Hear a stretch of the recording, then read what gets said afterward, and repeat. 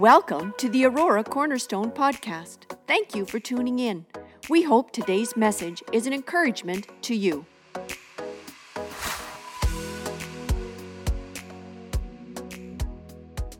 invite you this morning to turn with me, please, in your Bibles. We're going to go to a couple of texts today, so go first to Hebrews 9 and then 1 Corinthians chapter 6. We have this year been talking of, and it's come out of really a necessity, a need. Lori made mention of it, that we are facing some tremendous needs in the world today, in our nation, and in our churches. This, not just the COVID pandemic, that has, I think, raised the bar in the problems that the churches are experiencing, but the world, the people, our community needs the Lord. And it's just not the lost, but sometimes within our local church, there's a discouragement. There is a falling away. And so we've been calling so far this year that we would rally and pray. Revival starts when we begin to call on His name. And if you sense, and I've been hearing it, I have been hearing it for some time, maybe in a heightened way, that a sense of where is God? I'm not sensing Him. I'm not experiencing Him as I used to. And maybe a lack of belief, a struggle in the areas of your faith, in the areas of course, getting together with brothers and sisters in the Lord, in growing together, and maybe just being discouraged with the times that we're living in. These were all spoken of. You go to the book of Timothy, and it talked about, as we move towards the last day, some of the things that will happen. And so as you read through those, we can see a number of those events taking place now. What I wanted to do, we've been talking in regard to that we're in seasons of dryness. It's a time for us to put our roots down and to discover God where maybe we've not had to discover Him before. I've been experiencing that in a profound way, discovering Him, pursuing Him. Some of that comes through the discipline of prayer and fasting. Fasting removes some of my own obstacles so I can pursue Him in more of a straight line than a crooked line. And it really prepares the way better for me to pursue God. We have been talking about the need to come into agreement in prayer. Last week we talked about the power of being united together in prayer. Today is one of my favorite topics. It's a pattern because God makes invitation, come into my presence. He invites us to come. That is a wonderful thing. 2,000 years ago, we didn't have that available as it is available today. Prior Christ and Him going to the cross and being raised from the dead, we did not have the direct access. What they had was a set of rules and regulations that God set in place because God desires to be with us. He desires to dwell among us. But because He's holy and we're not, there required a pattern to get there. And so in the Old Testament, in the book of Exodus and in the book of Leviticus, the second and third book of the Bible, He establishes a pattern, and the pattern was through a tent, this place that was called the tabernacle. Now, some of you maybe have studied and know a bit of the tabernacle. Some of you maybe have traveled. The tabernacle was available. They had a replica down in Toronto for a number of years. As far as I don't know of a replica anywhere in Canada at this point of the tabernacle. But some of you maybe have done that and seen it. Others, maybe the tabernacle is just it's an Old Testament word. It was a place, you don't know much about it. And I really can't do a whole lot in a matter of a couple of days to talk about it, except to give you maybe a bit of a brief about the focus of what the tabernacle was, because it's as significant today as it's ever been. Because as we learn from the tabernacle of the Old Testament, the way to approach God has never changed. We don't go through that as a tabernacle. We go through a different tabernacle. So let's pick this up in Hebrews chapter 9. Hebrews is a New Testament text. Hebrews chapter 9, verse 1.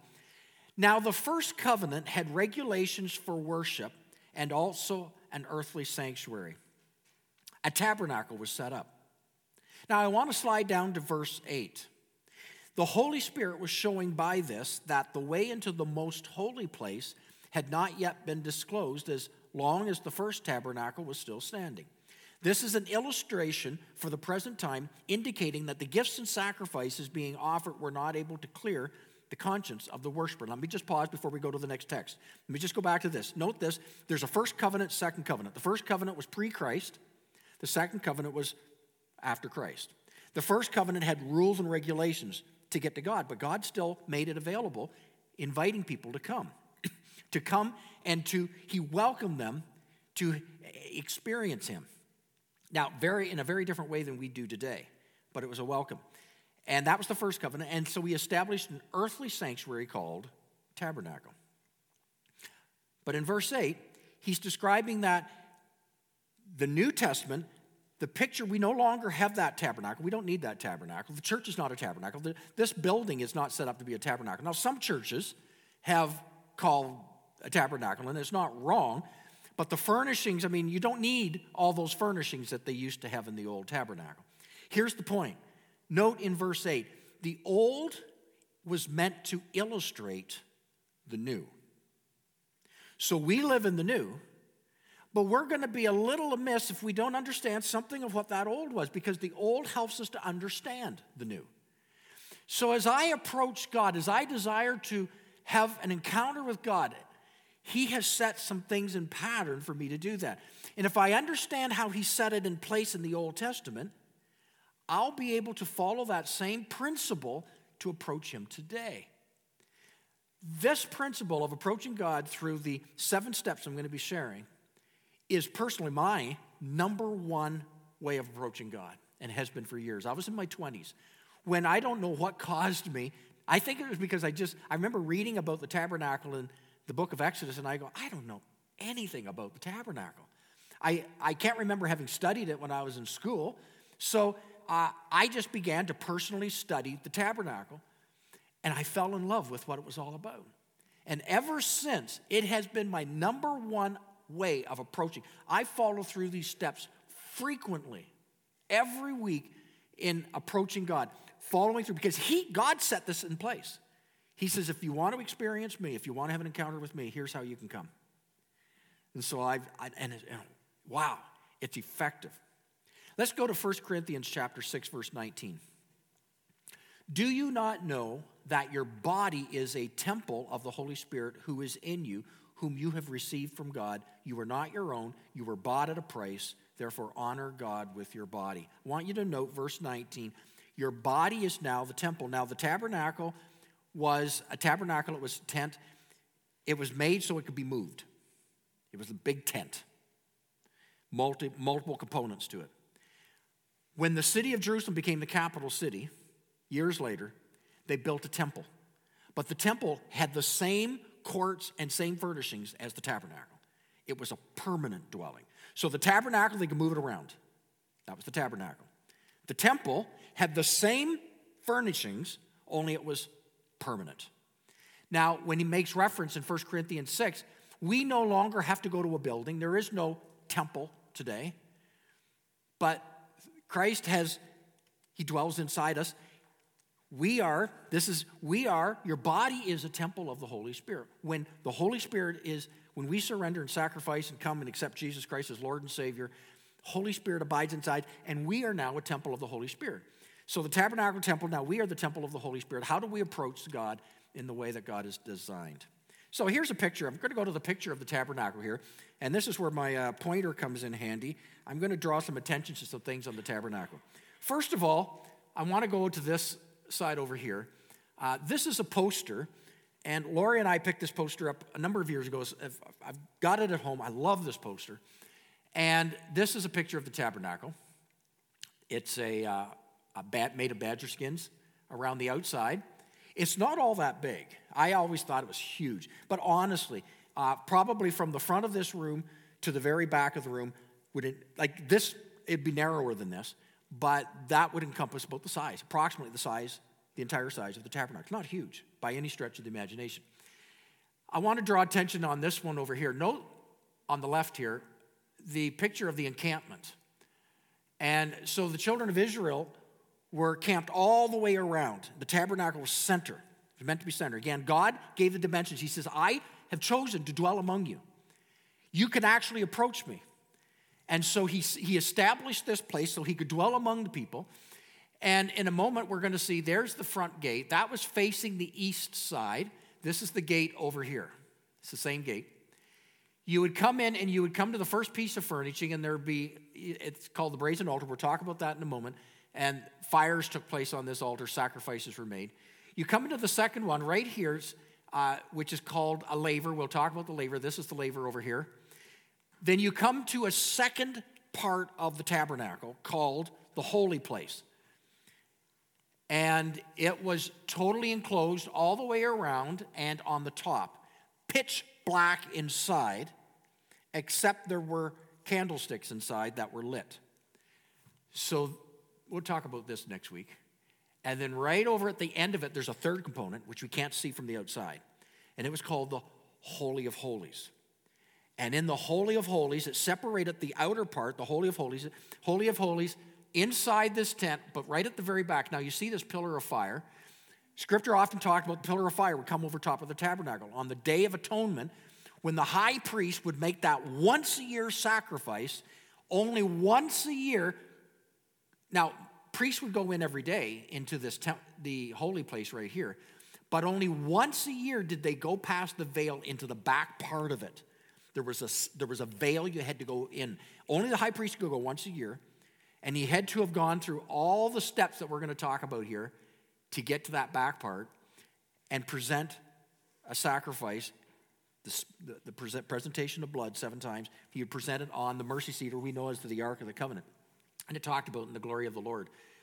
Came at nighttime as a pillar of fire, during the daytime as a cloud. You may see it here. You see a picture. The artist here tried to render that people are standing out in front of their tents, and they would. Tradition has it that on the Day of Atonement, the people would stand outside the tents to see if the sacrifice would be acceptable. It would be acceptable if the priest truly was consecrated and was in obedience. It was accepted, but not necessarily.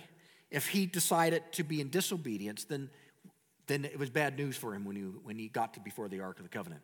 And so people would be in anticipation for the acceptance of that once-a-year offering. Now, today we're going to be focusing on what the priestly duties taking place in this part of the tabernacle.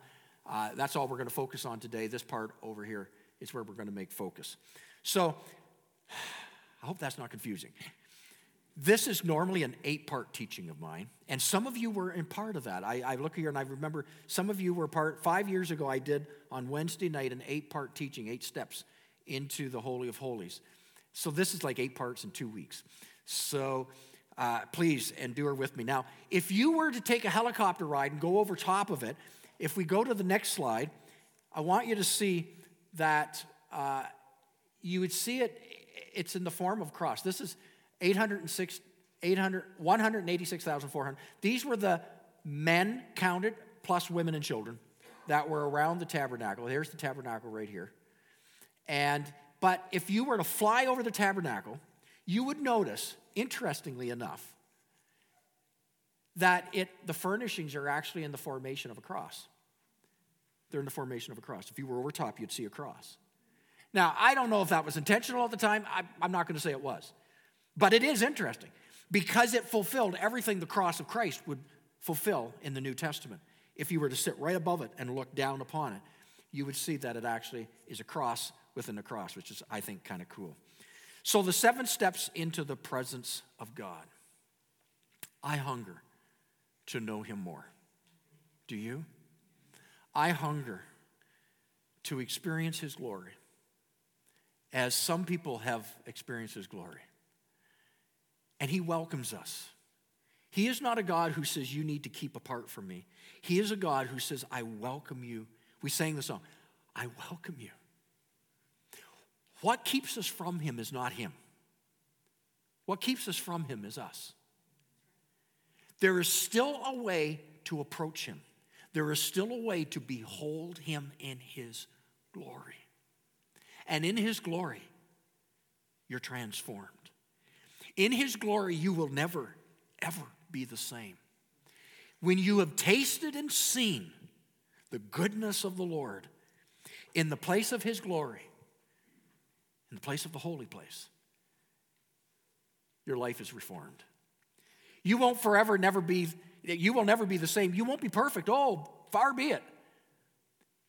But you will be undone in the presence of a holy God. You will be like Isaiah said, woe me, who am I to stand before a holy God? You will be like Job says, Lord, who am I to question you? You'll be like John, who when he beheld him for the first time, who put his head on the shoulder, on the bosom of Jesus, who that was the disciple. Yet when he beheld him in his glory in the book of Revelation, he fell down though he was dead. This is the guy who actually been with Jesus. He was the closest than anybody who's been with Jesus, and yet in Revelation, he fell down, hardly able to breathe before an awesome and holy God. He welcomes us into his place. I'm going to share 7 steps that God established to enter into the presence of God. And I invite you to take notes, take pictures, write it down, because they're not necessarily easy to recall. I'll give you that. We start with the outer gate. The white linen you saw around the outer gate. And in the outer gate, there's only one, or the outer court, there's only one gateway in. There's not 4. There's not a back door. There's not a tunnel. There's not a ladder over top. There's only one way, and it's at the front gate. We see a picture here, the front gate right here.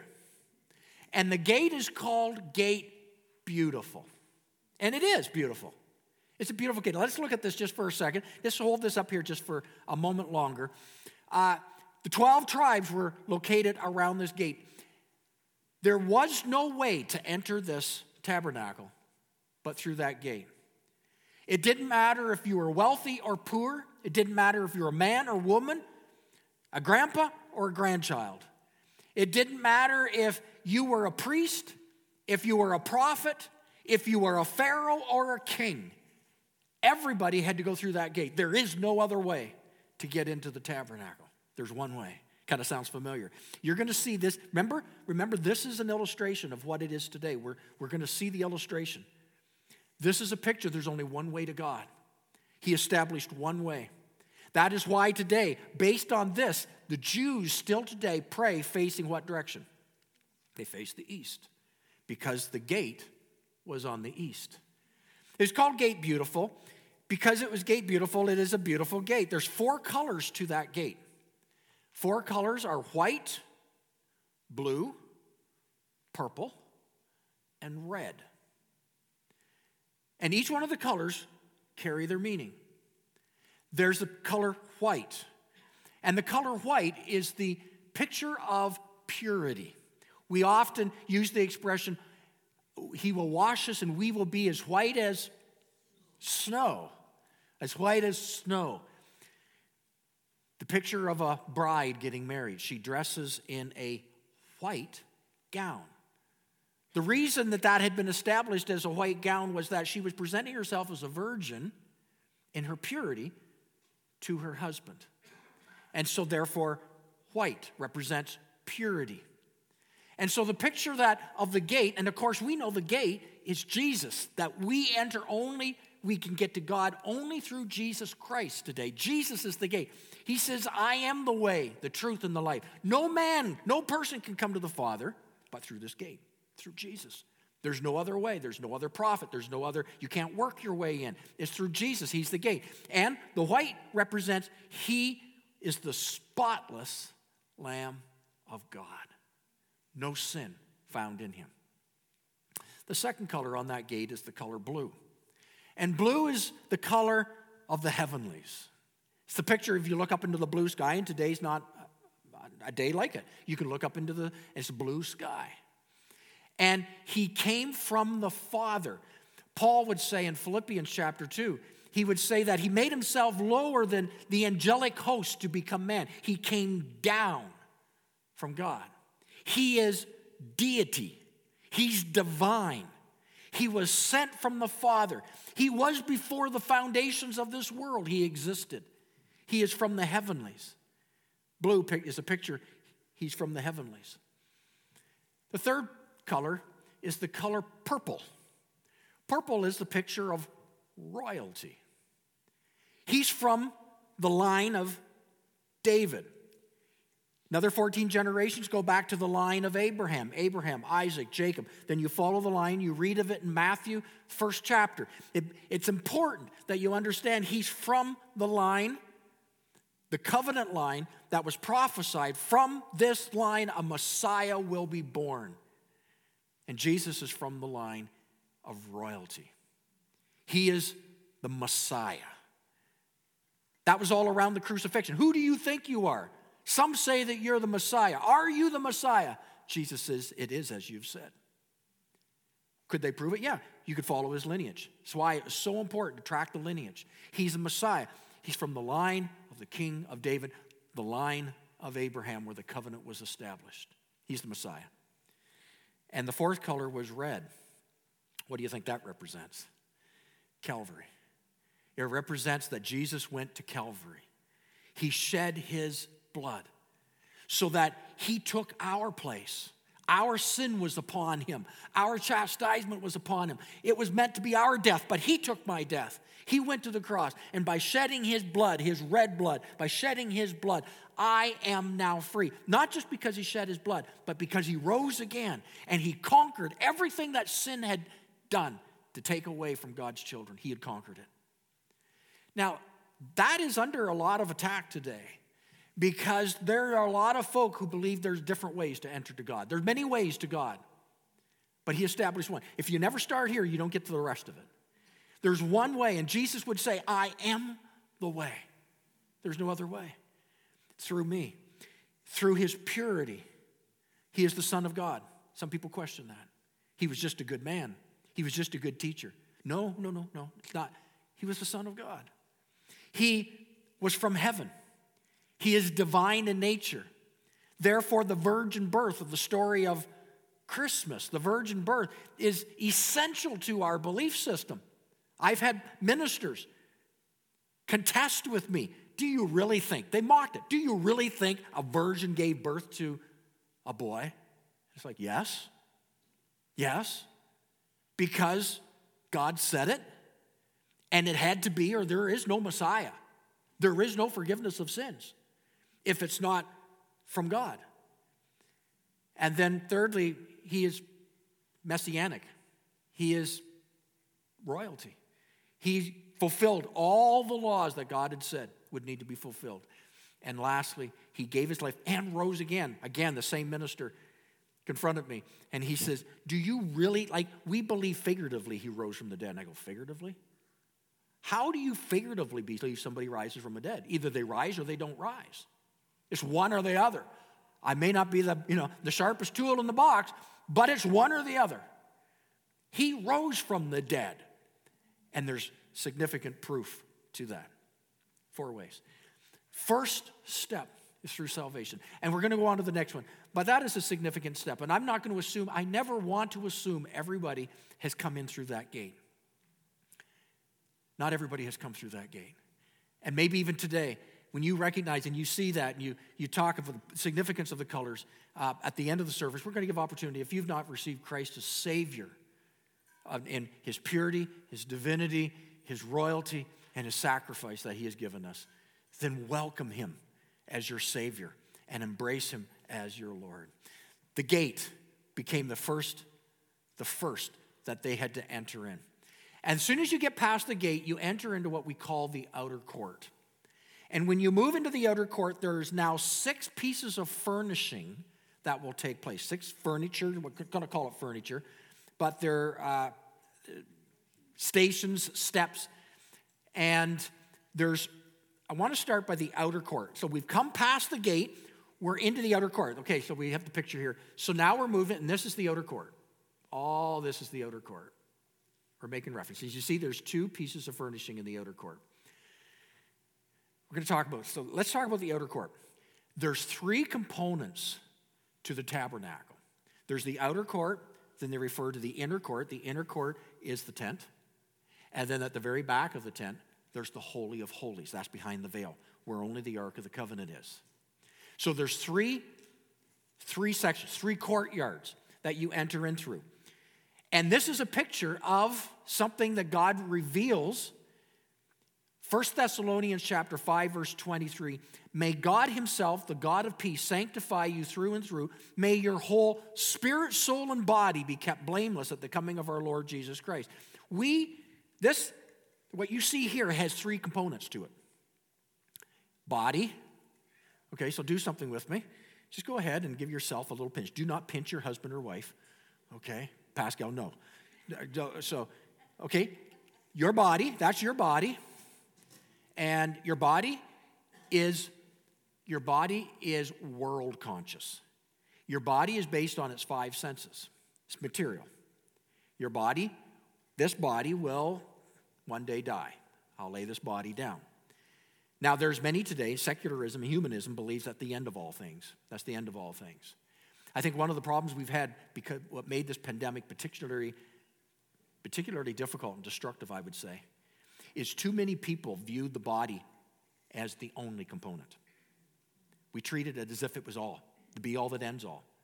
And that was a problem. Continues to be. That this is all, that, eat, drink, be merry, for we will die, and this is the end. And no, it's not the end. When we were created by God in Genesis, we are never called living creatures. When he created man, he called us man, Adam, after God. And not one other living creature did God move upon him and his spirit into him. Not any other creature did God do that for, except man. He breathed into man the Zoe, the Spirit of God, and life came forward. Soul and spirit. Spirit came alive. So the three components, body, soul, and spirit. We consist of three parts. Body, soul, and spirit. And so the soul part, so the body is world conscious. The body, we're going to represent the body as kind of like the outer court. It is the picture of, again, we're coming to God. The body's the outer court. Then the holy place is pictured of our soul. And our soul is made up of three components. And I know some people here, if you're cleansing stream people, you know the three components. What are the three components? Somebody talk to me. Keep going. Oh, there we go. So, perfect. Thank you. That must have been Sharon. Was that Sharon? That was Sharon. Mind. These are the three components of the soul. Think about this. Mind. The mind is your intellect. We have the ability to grow and learn and pass that information on. We are able to do things. I mean, I plug in things. I don't understand all the details of electricity, but somebody does. There's a lot of stuff I do, but we pass that information from generation to generation. We grow in mind. We grow in intellect. We can grow, we can dig in, we can increase as much as we want to, or as little as we want to for that matter. So we are people of mind or intellect. That's one part of our soul. Separates us from creation. Secondly, we have will, our will. This is the place where we reason. We just don't have an innate instincts. Just innate, a lot of creatures do. But we have reason ability. We have ability to choose between things, multiple choices based on our will. When we come to God, that's why God could never force his love upon us. We have to love him back.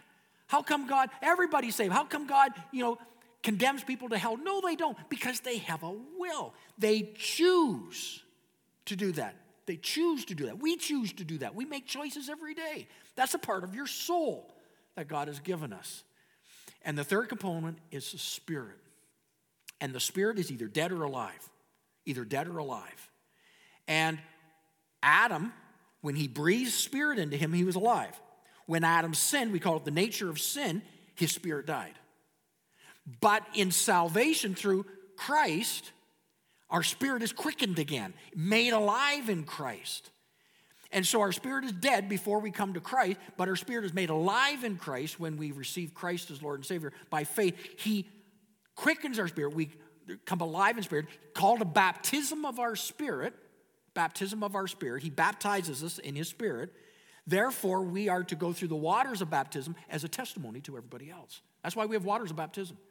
And so we're quickened alive in Christ when we come alive. We're dead in our trespasses of sin until we invite Jesus, but then we become alive in Christ, having come through the gate. We're alive in Christ, Spirit baptized, and then in the New Testament he says, be baptized in water, because this becomes now your testimony to the world of what's happened in your spirit. 3 parts of man. Our soul is self-conscious. Remember, our body is world-conscious. We're 5 senses. Our soul is conscious of ourselves. And our spirit is God-conscious. When he quickens us, now we become God-conscious. Until then, we don't understand him. Until then, we know him from a distance. We are not illuminated by his Spirit. But when he quickens us through salvation, comes alive, we become conscious of God. We grow in God. We grow in his word. So isn't that kind of cool? So you see the elements of the 3 courts. God is saying, this is the approach if you want to get to me. You come, first of all, through the gate of salvation. The gate of salvation. And Psalms, I want to share 3 other things that when we come together and worship God, 3 more components. Psalms 100, verse 4. Some of you will recognize it. Finish this for me. I will enter his gates with, I will enter his courts with, and then there's a 3rd component, which is worship.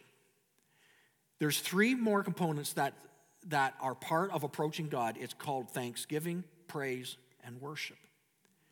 And they are not the same. Thanksgiving is where you thank him for what you remember, for what he has done. So you are bringing remembrances. So when I give thanks, I'm saying something based on what I'm remembering a person has done. So when we thank God, we thank him for things he's done, things we remember. It might be biblical, it might be personal, it might be things we've heard or seen. We thank him for that. We come into his gates with thanksgiving. The thanksgiving is the outer court. The outer court, we give thanks. And then we enter into the courts with praise. Into the courts. Praise, different than thanksgiving. Praise him for who he is. Who he is the attributes of God. So, attributes. His goodness. His faithfulness. His righteousness. He's God of refuge. He's my deliverer. He's my king. He's my Savior. He's almighty. All the attributes. We praise him. We've not asked one thing from him yet. It's all about him. We thank him for what he's done. We praise him for who he is. But as you continue through, now I can teach you, we can teach each other how to thank God. I can teach you how to praise him. Show you his attributes, but I cannot teach you how to worship him. Worship is his invitation into the Holy of Holies. And I can't teach you that.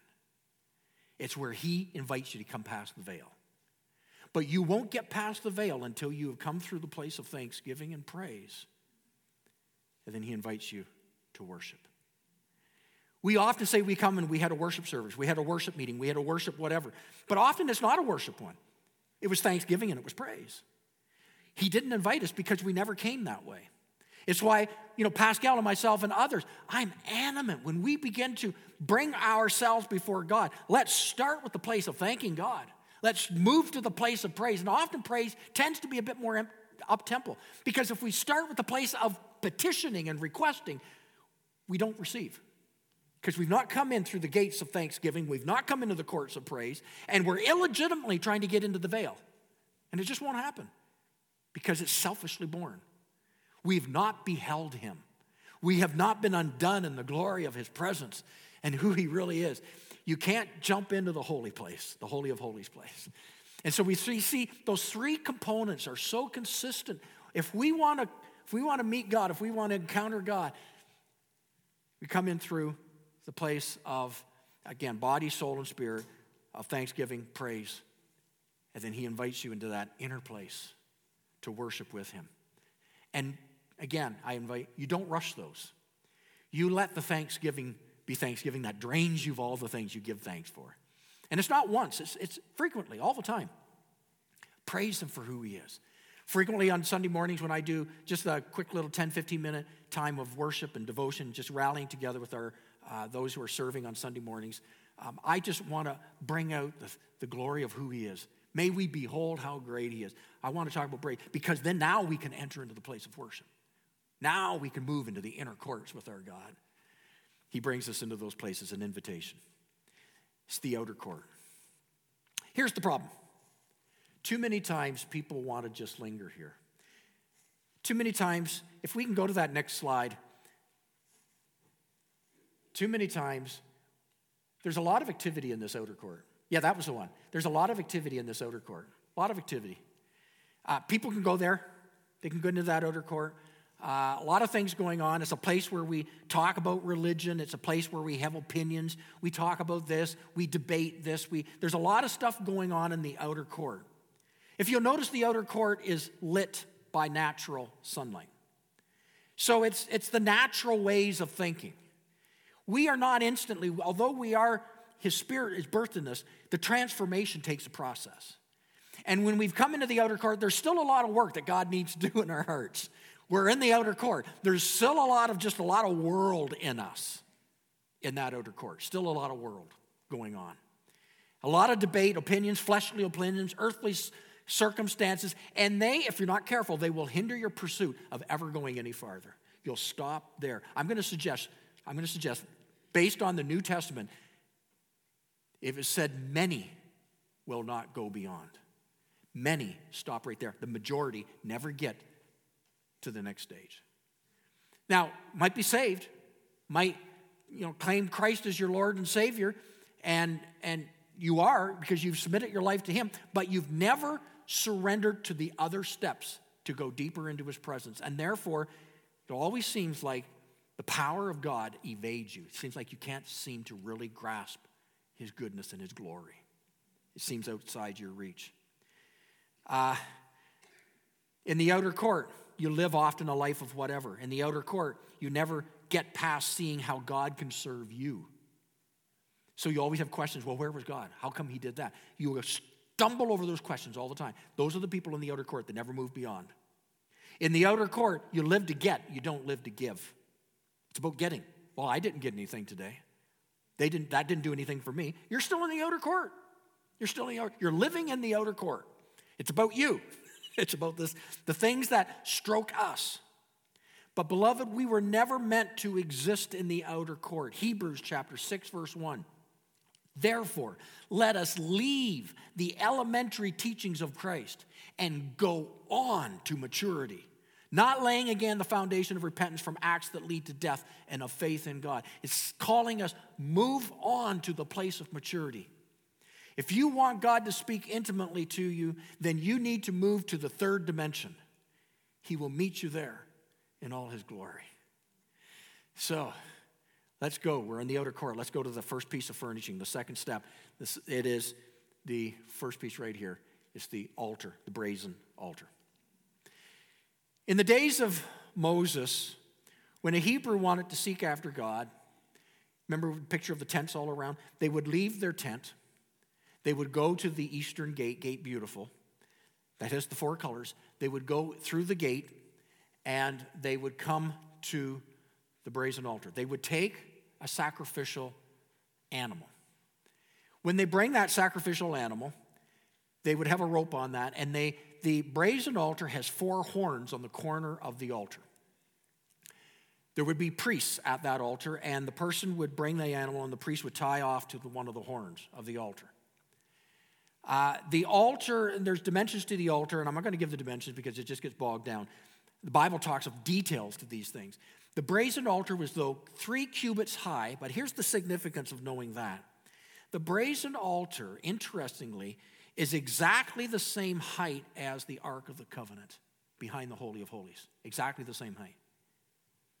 And the reason is, it indicates that the glory of God will be equal to the sacrifice you make at this altar. If there's no communion with God at the altar, you won't have a matched connection in the holy place. To be effective in experiencing God, your sacrifice must measure up. Your sacrifice of what you now about to offer, your sacrifice must measure up to the level of the glory you want to experience when you pray.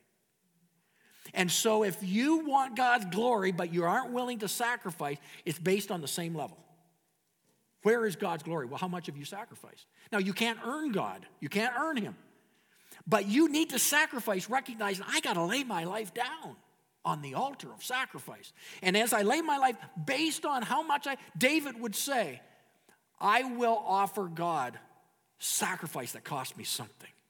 And David was known to having great encounters with God because he knew extravagant sacrifice to God.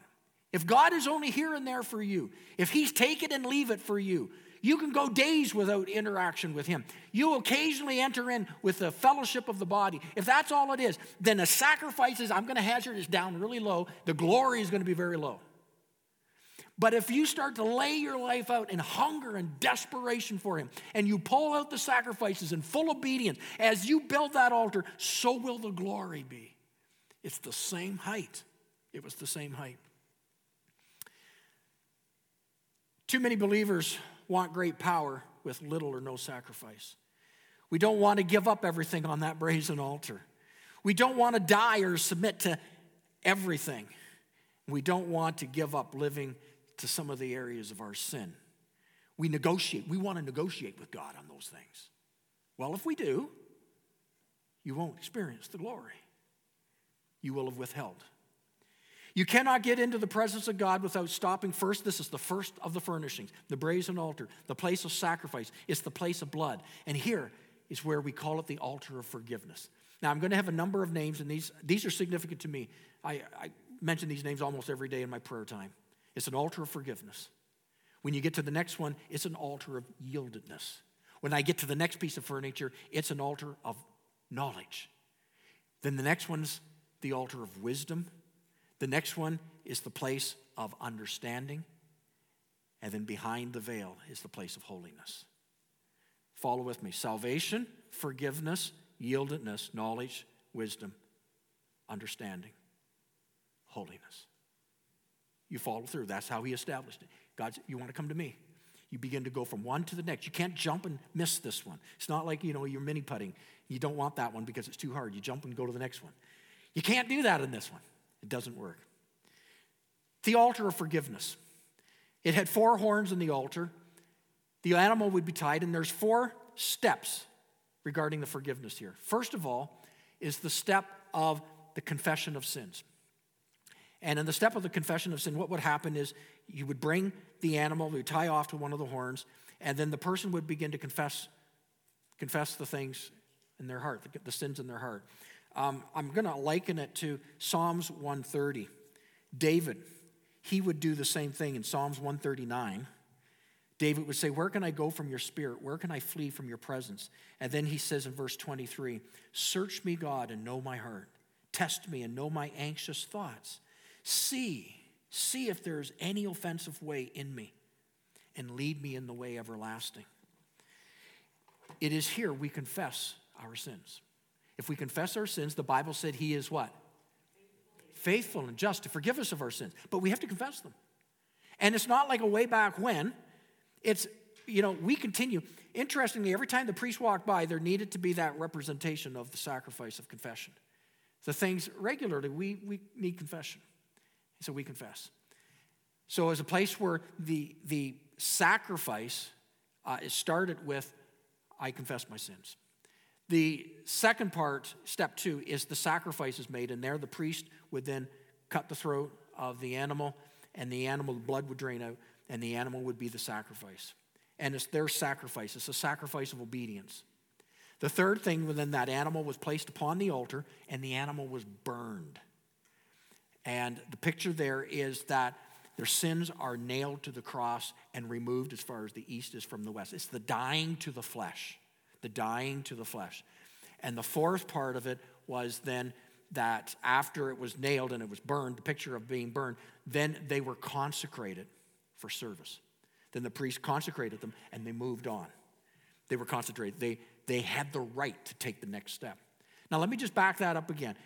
Again, first part, confessing of our sins, when we go into the place of forgiveness. That's why Jesus, when he taught in the Lord's Prayer, he said, if you go and you begin to pray and you say, Lord, forgive me as I forgive others. Whoops, and Jesus said, if you've got some things you need to get forgiveness over, get up and do it, because we can't go on.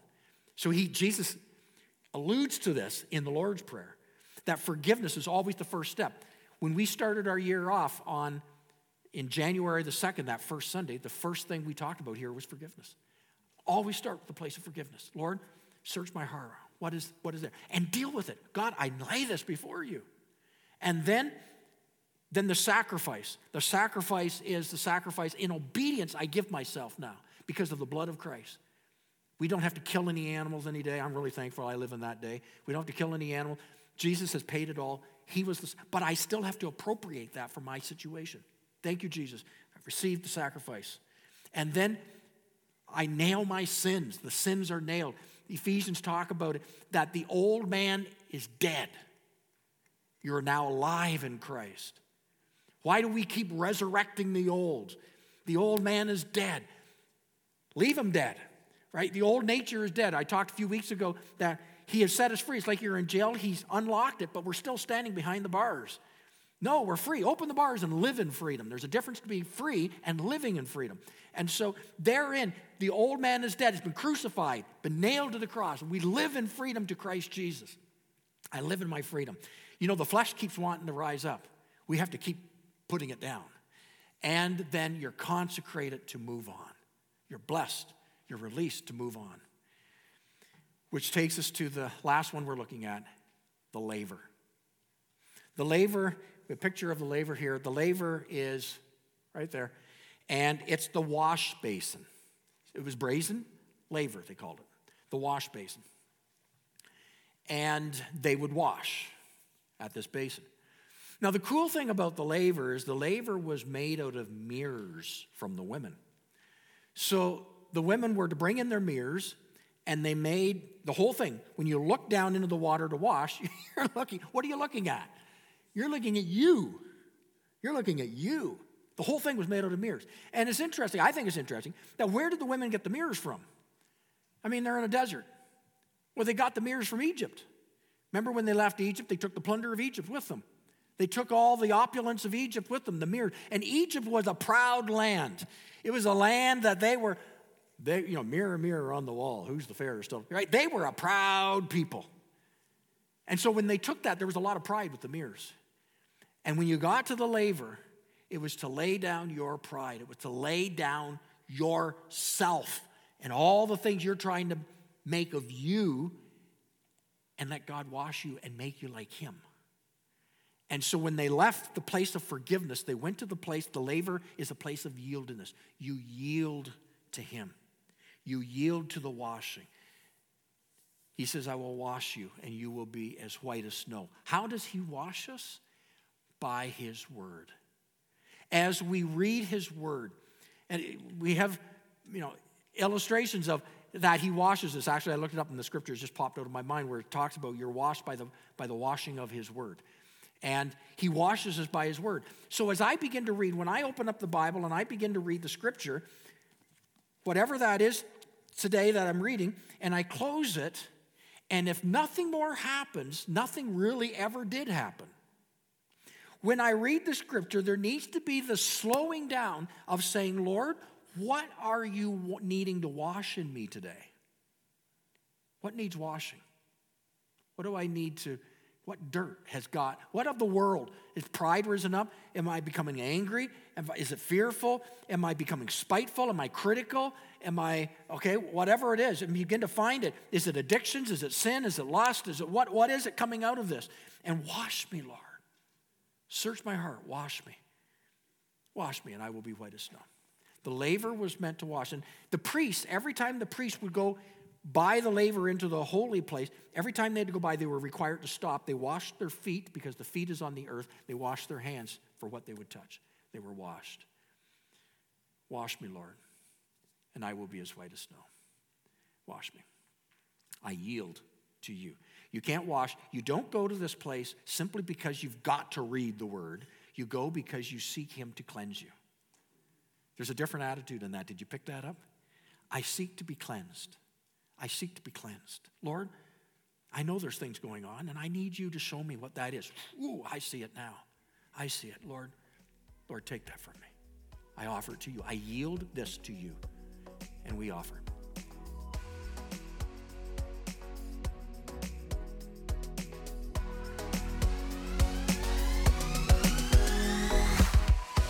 Thanks for listening to the Aurora Cornerstone podcast. Remember to subscribe. For more information about our church and our ministries, visit auroracornerstone.ca.